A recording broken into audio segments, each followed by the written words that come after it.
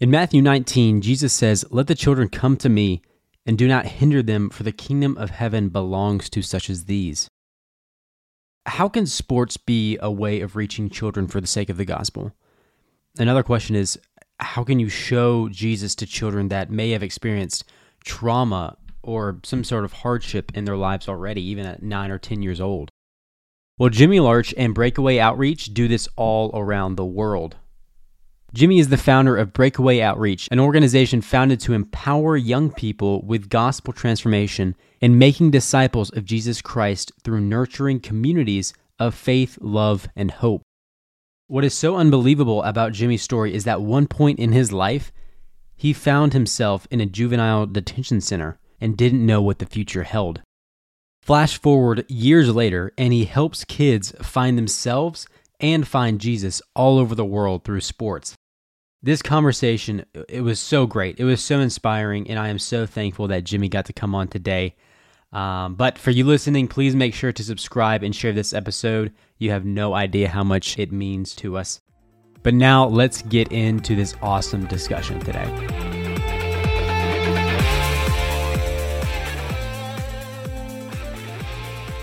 How are we doing, ladies and gentlemen? Welcome back to the Competing for Christ podcast. I'm your host, Ken Burke, and today we get to talk to Jimmy Larche. Jimmy, I am so honored to have you on today, sir. How are you doing?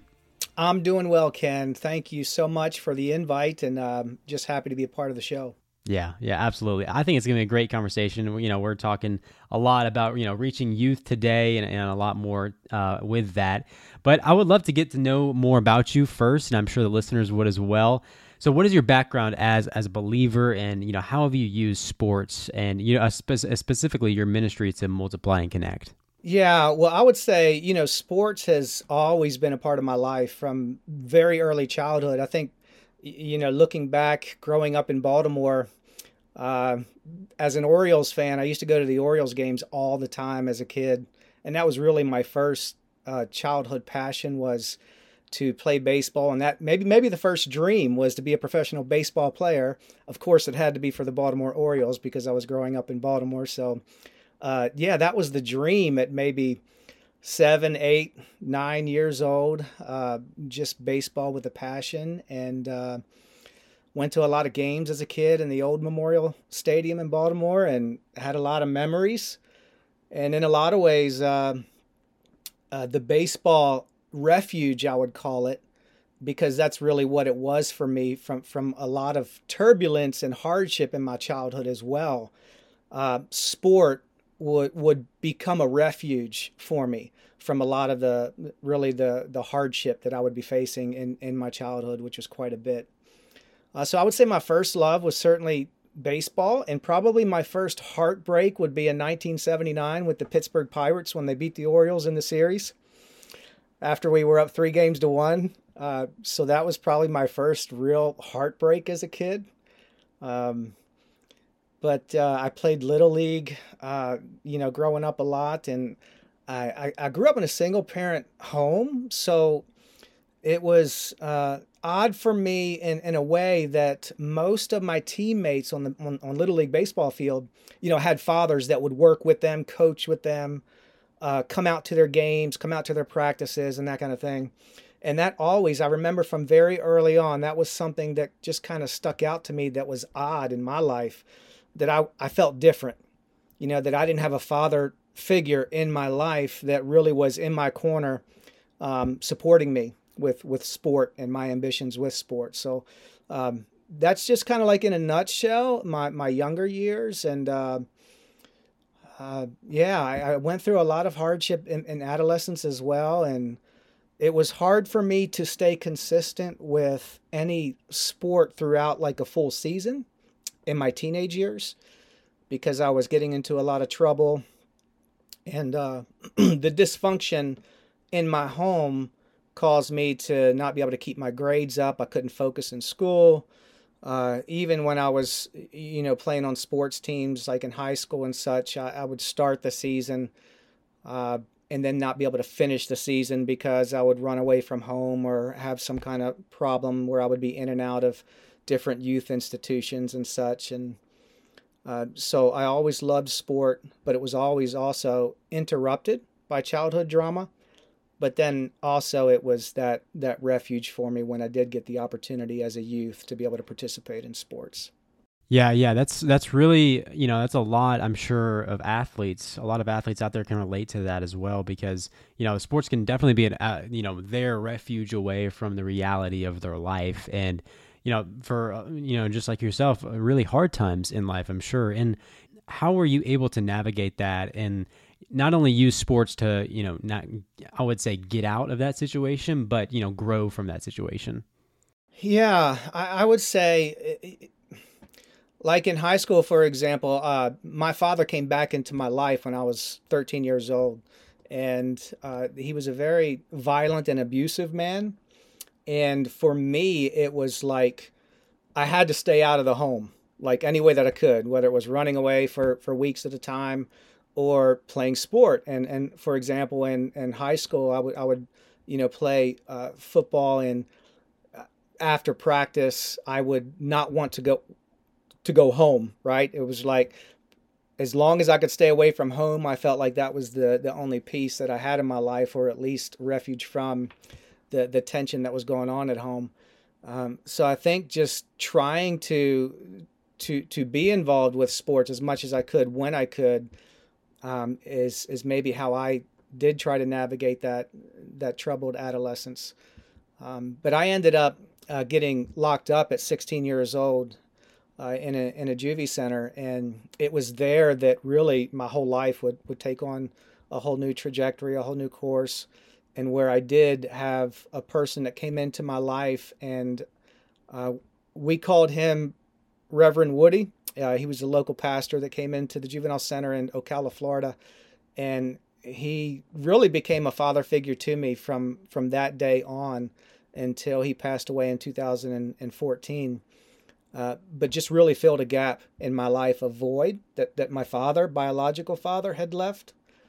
He filled that, and at 16 years old, he became that one person in my corner, first who shared the gospel with me, and I recognized during that encounter that I was a sinner, that Christ died for my sins, that God had been pursuing me all these years, even though I didn't see it, couldn't recognize it. It was hard for me, even when I first became a Christian at that time, to see God as Father, because I had such a distorted figure of what a father was. My father was absent for 12 years and then abusive and violent and horrible role model when he did come back into my life.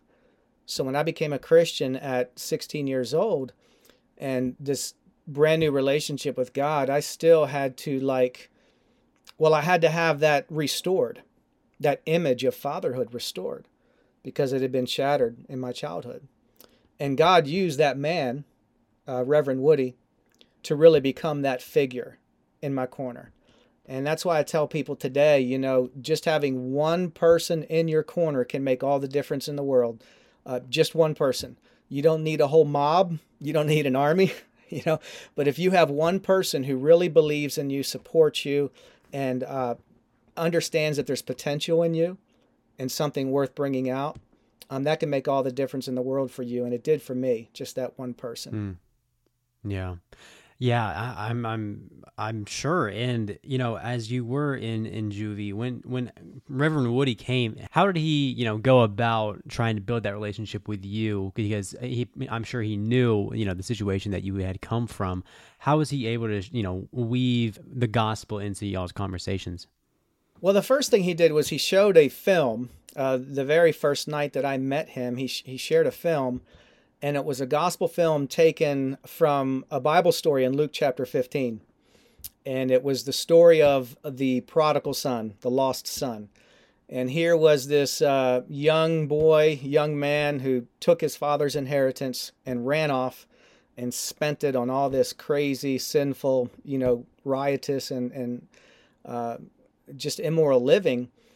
And he finally comes to himself one day and he says, hey, my father's been pretty good. He's got an estate. He can take care of me. But here I am. I'm trying to eat pig's food because I've wasted everything. And I'm here with the pig slop. Why don't I go back to my father? And I'm no longer good enough to be a son, but I'll come back as a servant. And because my father's well-to-do, he can take me back as a servant, and at least I'll have a job, right? I mean, that's kind of paraphrasing here, but that's kind of like the gist of the story in Luke chapter 15. And I was watching this on a screen. It was a 16 millimeter film projector that this guy had used in juvie to be able to, share this film. So I'm just looking at this, and as I watch this story unfold, I'm like, wow, I knew that there was something that the Holy Spirit was doing in my heart, because I began to see that this was an image of my Heavenly Father, right? Who was pursuing me and reaching out to me in the midst of all my childhood chaos, and that I needed to come home to Him. And I didn't know exactly what all that meant or what it looked like, but I just knew at 16 years old there was something missing. As some people say, there's that God-shaped hole in your heart that can never be filled by anything else, right? I had that experience. I just knew that there was something missing. I needed God.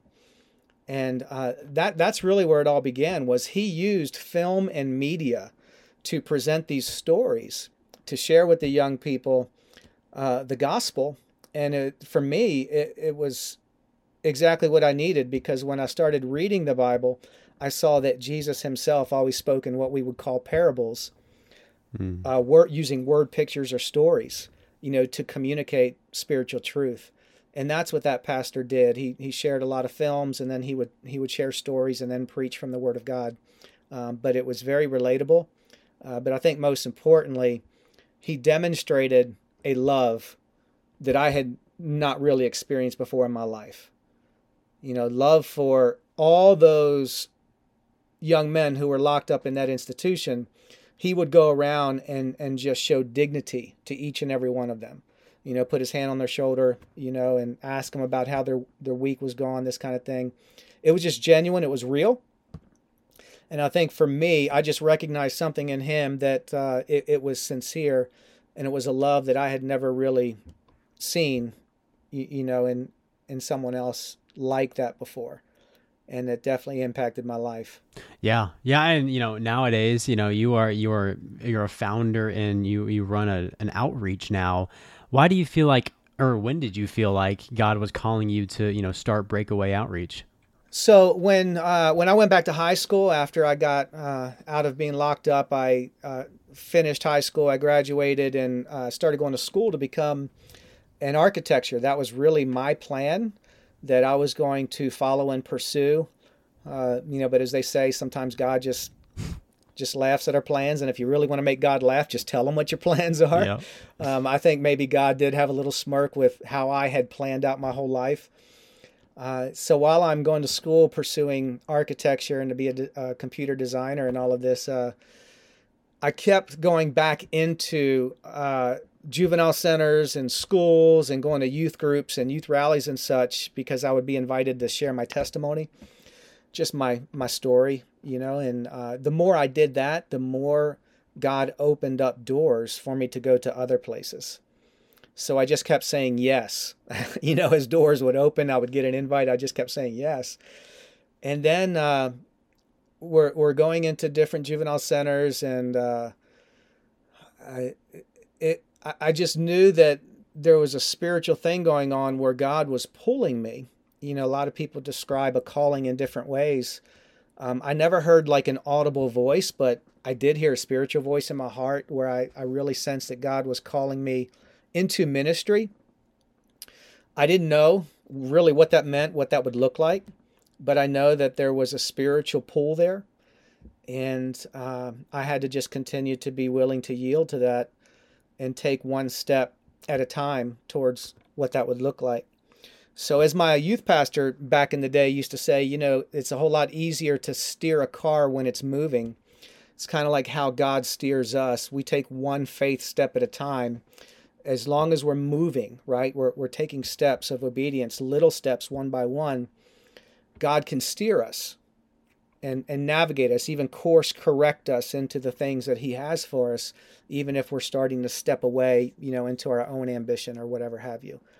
So I was experiencing that. And the more I volunteered in ministry, the more the path started getting bigger and bigger, that I had to make decisions. Okay, do I say no to ministry opportunities or to pursue my career? Or do I slow down and say, okay, God, what are you up to? How can I begin to prepare for maybe a new career that you might be calling me into? So I would say that really for me, it was all about volunteering and serving consistently, going back into facilities, just sharing my testimony, going to different churches and youth groups and such. And then as my wife and I started dating in 1995, we met and we started doing a Bible study in a local juvenile center in South Florida. And we had 4 teenage boys that were part of that the first week. And then we would come back the next week, and we just saw God continue to bring more and more teens to the Bible study.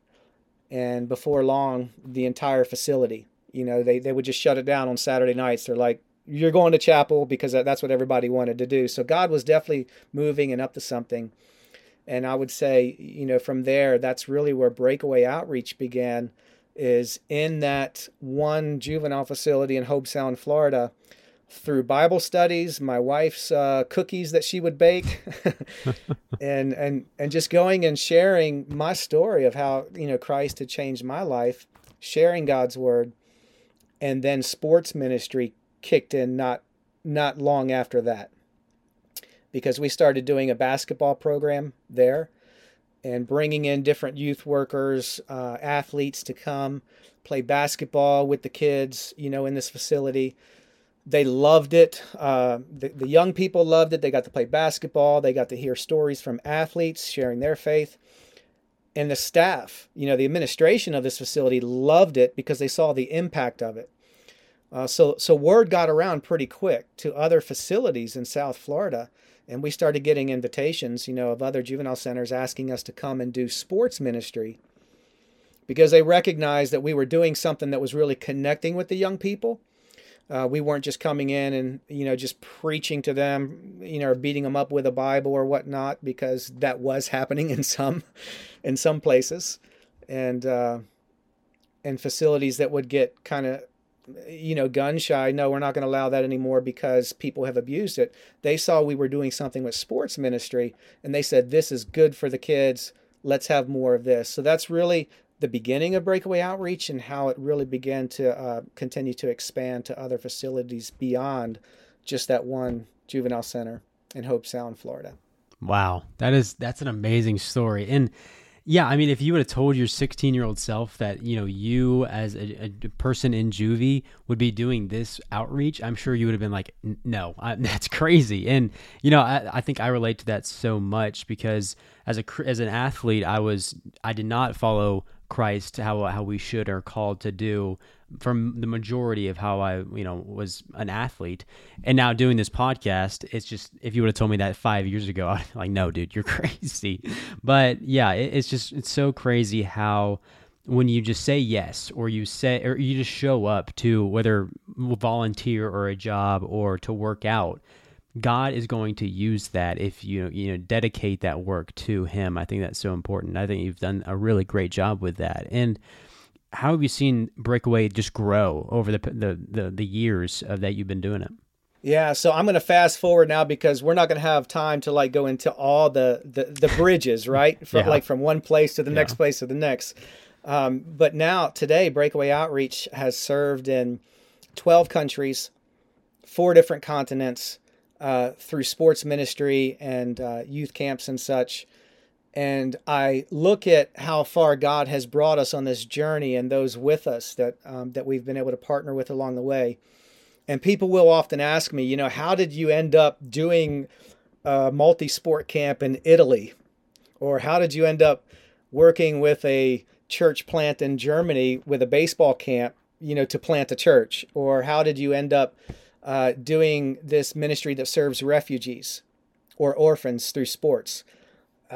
And the answer is always this. I think sometimes people are looking for something maybe a little bit more black and white, but the answer is really we just keep saying yes to Jesus. We just keep saying yes. So as we go along our journey of faith and life, when God gives us opportunities to serve, we say yes to that opportunity. And when we do that, what we need to realize is that that step of obedience is also steering us towards a next step of obedience. So I can remember going on mission trips, in the early years and using sport. But around 2010, God was really stirring my heart, in particular through a relationship I had with a pastor, about doing a sports camp in Germany. And we came alongside of a small church that really was a Russian migrant church. It had been for many years. So it was a subculture. It was just a little church community of several Russian families that had migrated to Germany, but this was their church family. And we began exploring how a baseball camp could help them with their outreach.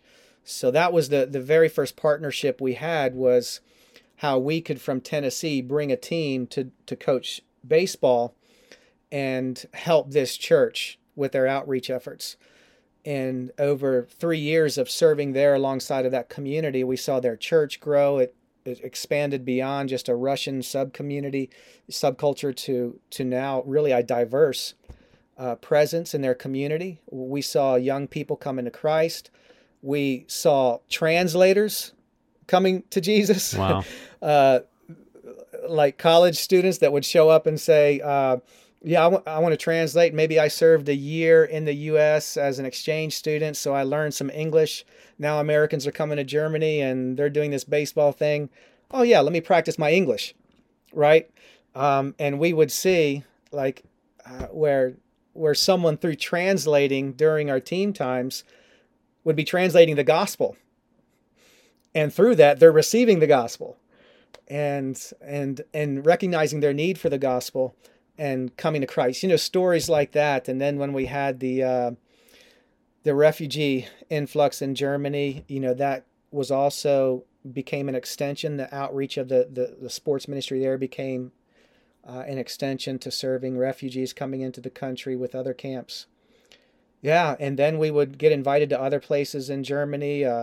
We helped to plant a church in Germany that used the baseball camp for 3 years before they launched their first public worship service.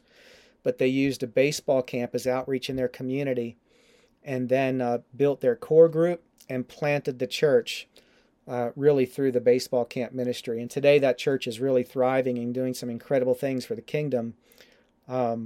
And all of this, was before COVID, and COVID never even slowed them down. Wow. So it's just really awesome to see how God has done that. And then from there, we just continued to multiply as we would get invitations to come to Italy and do sports camps. Now we have a regional director in the UK who's launching camps all across the UK, and that's a new arm of the ministry now. I'm going to Ghana, West Africa next month, so we've been helping to develop coaches there with a gospel-centered baseball outreach in the Kumasi area. So that started before COVID and got interrupted a little bit, and now we're picking that back up post-COVID. So that's exciting to see now on the other side of COVID that a lot of the operations are back to full speed and such internationally. Yeah. Yeah. Before we go any further, I really would love if you shared the story about your logo, Breakaway's logo, because I read the story of the starfish and it was impactful for me, and I would love if you just told that. Yeah, the starfish, it's got really a multiplicity of meanings, because it impacts me personally because I was that one, and that's really the motto, is it matters to this one. And it is the story that many people are probably familiar with, or some may be familiar with, of the fellow walking along the seashore and seeing all these starfish that have been washed ashore and they're dying, of dehydration, and begins to pick them up and just throw them back in the water, trying to save them. And he continues to do this, and then someone comes up to him and says, do you really think you can make a difference? This seashore goes on for miles and miles and miles. You can't make that much of a difference. And he thought about it for a moment, and then he looked at the one that was in his hand, and he said, it matters to this one. And he threw that one in the water. And that's really the imagery that our ministry was birthed on, was that it matters to just that one. You know, when you think about Luke 15, that whole chapter there is not just about the prodigal son, but it's about the one sheep or the one coin, right? And Jesus said he would leave the 99 and go after the one that was lost. So it's that principle of, you know, doing for one what you wish you could do for all, what you wish you could do for everybody, what you would like everyone on this planet to experience. Are you willing to do that just for the one that is in front of you, or the one that is marginalized, or your neighbor, you know, or your classmate, or maybe even that person on your team who isn't being encouraged by your other teammates, but you want to look out for them. And ultimately, it's about the good news of who Jesus is, right? That every single person on this planet, Jesus loves them and died for them as if they were just that one. And when the Bible even tells us when one person comes to repentance and comes into that relationship with Jesus, the Bible goes as far as to say that there's this celebration in heaven. It's like this party that's going on because of one. And that's the logo. That's the starfish meaning, is that it truly matters to just that one. And we try to carry that with us everywhere we go. Yeah. That's such it draws people's eyes so much, because, you know, it gives them a way of, or gives you a way of just sharing more about that story and what your mission is as an organization. But, you know, shifting back to, you know, focusing on children and focusing on outreach through your organization, you know, in Matthew 18, Jesus talks a lot about having faith like a child and really changing our mindsets to those of children. As you work with, you know, tons of children every year, how have you seen this not only play out in your life, but play out in the children that you work with and children that you know, witness to? Yeah, so many different ways, right? I think the one thing that really stands out for me when it comes to, say, a one thing is we really preach this and push this with every young person that we serve, whether it's, you know, locally in our camps for at-risk and underserved kids, which we do here in Tennessee. We have children that come to our camps that most of them have some kind of hardship going on. For example, many would have a parent in prison. Some have had both parents in prison. And every year we do this camp and reach out to them and give them hope. But the one thing that we always push is that God doesn't waste our pain. As a matter of fact, we even say it this way: God will never waste your pain. So when we think of little children coming to Jesus and having that childlike faith, right? Because of the stacked trauma that kids today are facing. Like back in the day, when I say back in the day, maybe 10, 20, whatever. My back in the day is probably going to be longer than your back in the day, right? Ken, just a little bit. But back in the day, whenever that was, right? Kids might only have like one layer of trauma that they would be faced with. And it would really be a challenge in their lives to overcome that, right? Today, we're dealing with what child psychologists are calling stacked trauma. Like anymore, it's never one thing. It's like there's stacked layers of trauma. And these kids are faced with things that I could have never imagined being, you know, growing up and facing that myself and overcoming that. But we tell them, you know, no matter what you go through, what you're facing, God doesn't waste it. Like every one of those stacked layers of hardship and trauma, there is something redemptive in each and every one of those. Let me give you an example. 10 years ago, we had a young man at the time who, I say at the time he was a kid, about 9 years old. And when he first came to our camp, both of his parents were in prison. He had watched them get arrested and everything right in his home, you know, and literally just taken from him. And his grandmother signed him up to come to our camp.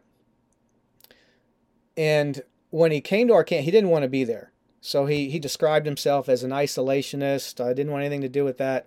But Grandma signed him up, so he came.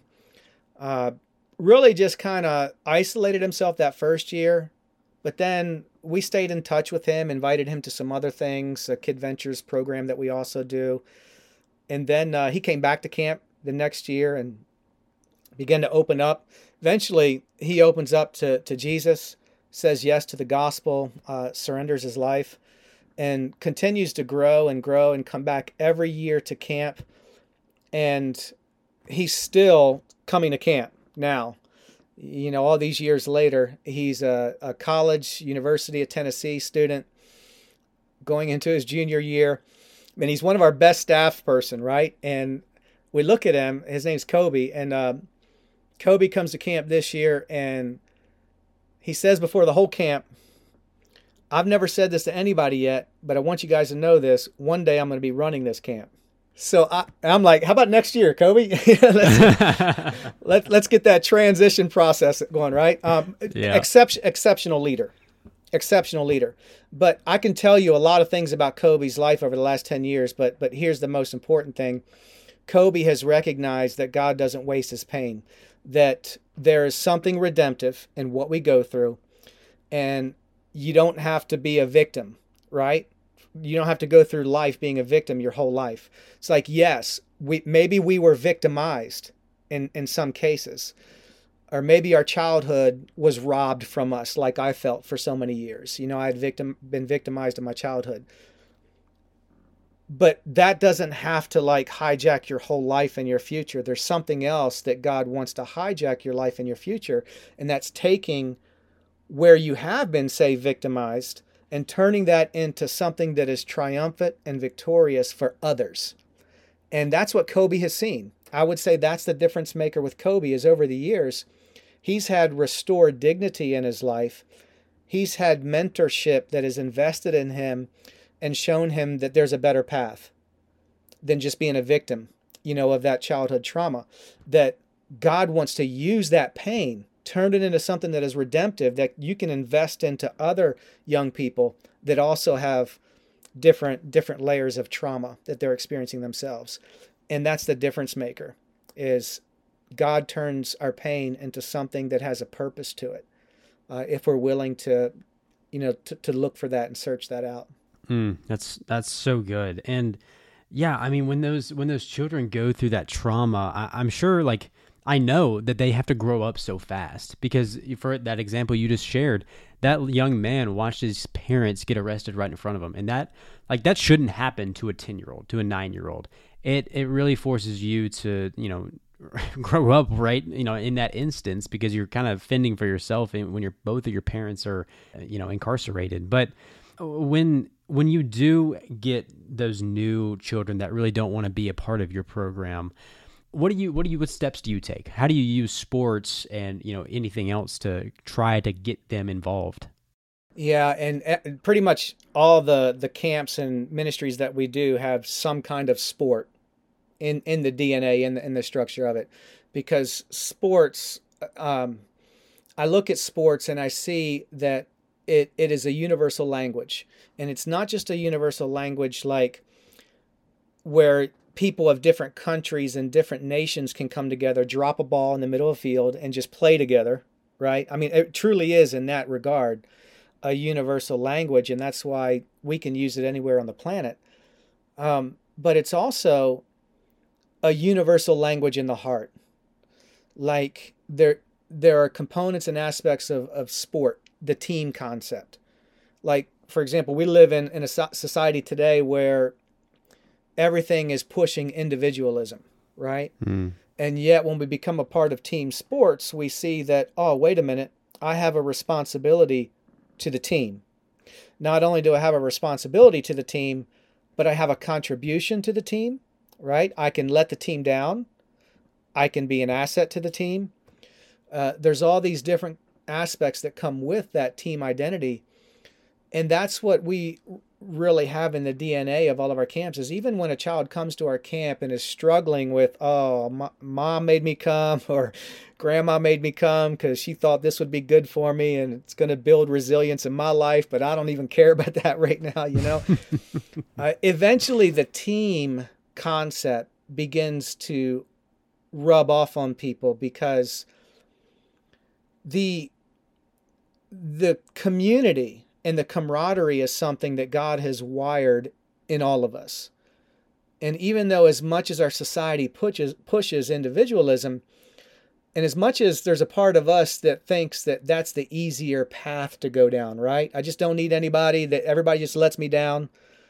I'm just going to go solo because it's the easiest thing to do, and I can protect myself, I can insulate myself, I can take care of me. That's our society. That's our culture. But when we begin to be a part of a team, and you can see this start to change almost overnight when people experience the team concept. Oh, I was made for this. I was made for community. I was made to share, the one anothering that the Bible talks about, all these different one another commands, over 60 of them in the New Testament. My faith is not just about me.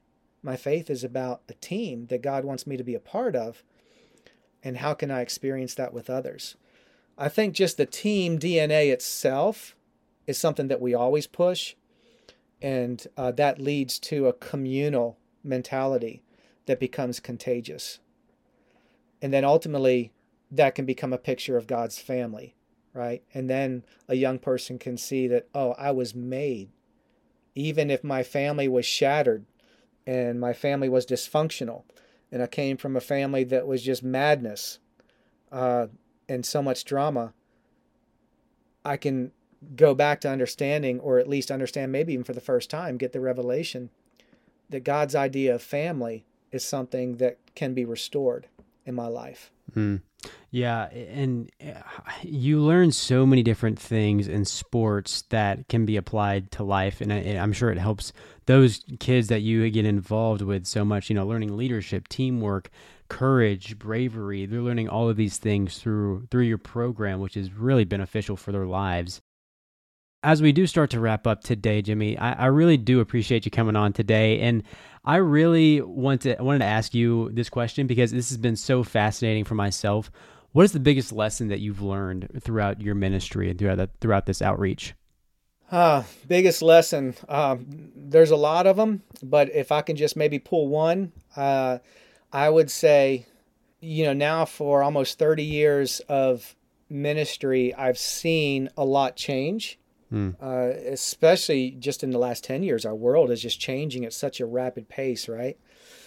Maybe to borrow the line of that great theologian Brad Pitt in Moneyball, which is one of my favorite sports movies, adapt or die, right? And as we look at the world changing around us in so many ways, I think there's two ways that you can respond as a Christian. Whether it's an athlete that wants to represent Christ on the field and you want to share your faith and be a witness for Christ to those around you, whether it's someone going into ministry and wanting to impact other people's lives, or just serving in some kind of capacity where you want to make a difference. The adapt or die, I think there's some truth in that, in the sense that, we can either become fatalistic in our thinking. Oh no, everything is getting so bad and there's no hope. Mm-hmm. Or we can recognize that times are a-changing, but we can change too, right? It's like the gospel is timeless. Sin never ceases to break lives, right? Sin never ceases to destroy lives. But Jesus has never changed, and the good news has never changed. The gospel has never changed. But what does change is the methods. And that's what I think, someone said it rightly. We need to cling to the gospel with everything that we have. But on the other hand, we need to hold loosely our methods, our methodology. And I can say that, yeah, pushing 30 years of ministry, that I can look back and see where methods have certainly changed. I'm not going into juvenile detention centers setting up 16 millimeter film projectors anymore. Even though that was a method, a vehicle that someone used to reach me with the gospel. I don't even think we're using DVDs anymore, right? Yeah. The methods are changing so rapidly, but that's okay. We can adapt.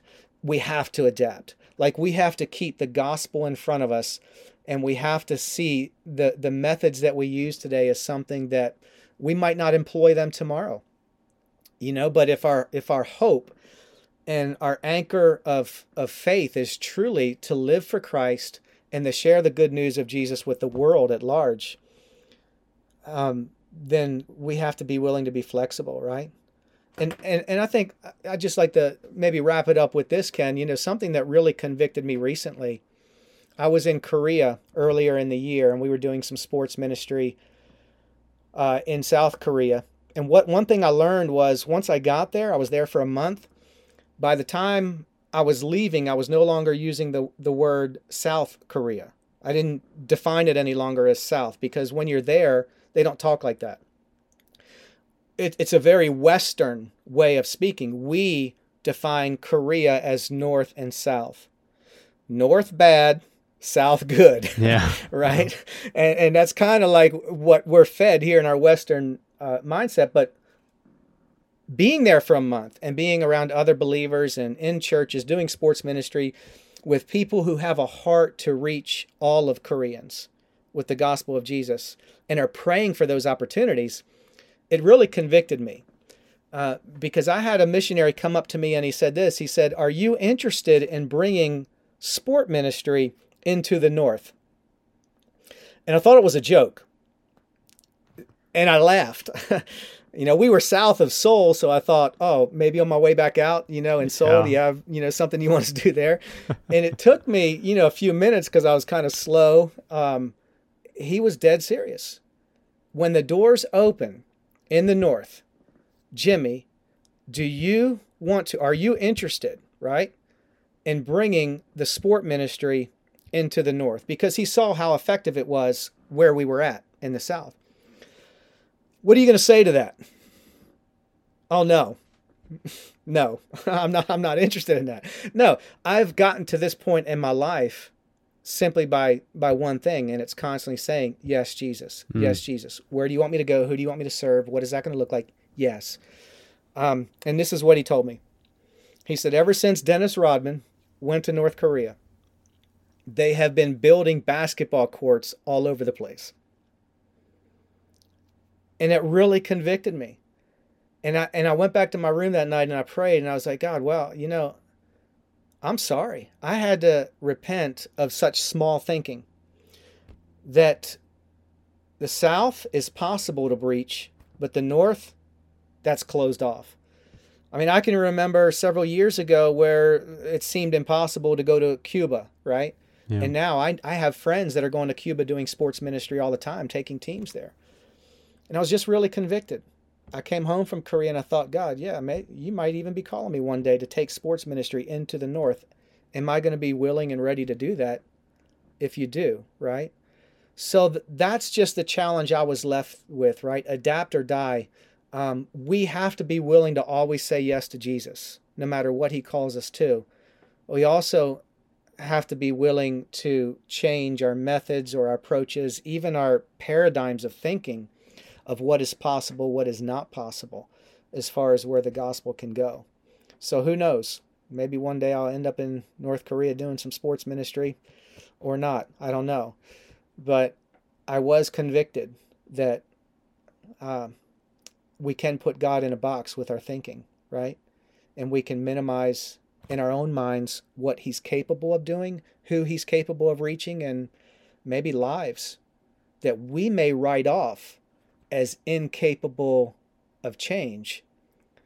But maybe God wants to blow the lid off of that and say, no, I'm still able to change lives that you think may not be reachable. And I just want to keep on keeping my heart tender to those kinds of, that kind of thinking. that God can still change lives, and He is still changing lives. And don't let the negative things that are happening all around us or in the world cause us to lose hope in what God is doing. Yeah. Yeah, that's so good. That is so good. And I was just talking to somebody about that last night even. Who are we to relegate what soul should be saved? What soul we should, witness to? We are nothing compared to what Jesus can do. And I think that's so important. And I felt so convicted when I heard that, because when Jesus calls, He calls, and we have to be willing to say yes. I think that's so important. That's a great point that you made. But Jimmy, I can't thank you enough for coming on today. What you're doing in the entire world is just so fascinating, so interesting to me. I really can't thank you enough for the time today. Well, Ken, thank you for having me on. It's been an honor and a privilege, buddy. Keep on doing what you're doing. It's awesome. Okay, well, for all the listeners out there, please make sure to share this episode and subscribe to the show. It means more to us than you may know. If you don't get anything else from this, just remember this. Like always, Jesus loves you, and He's going to fight for you no matter what. Talk to you next time.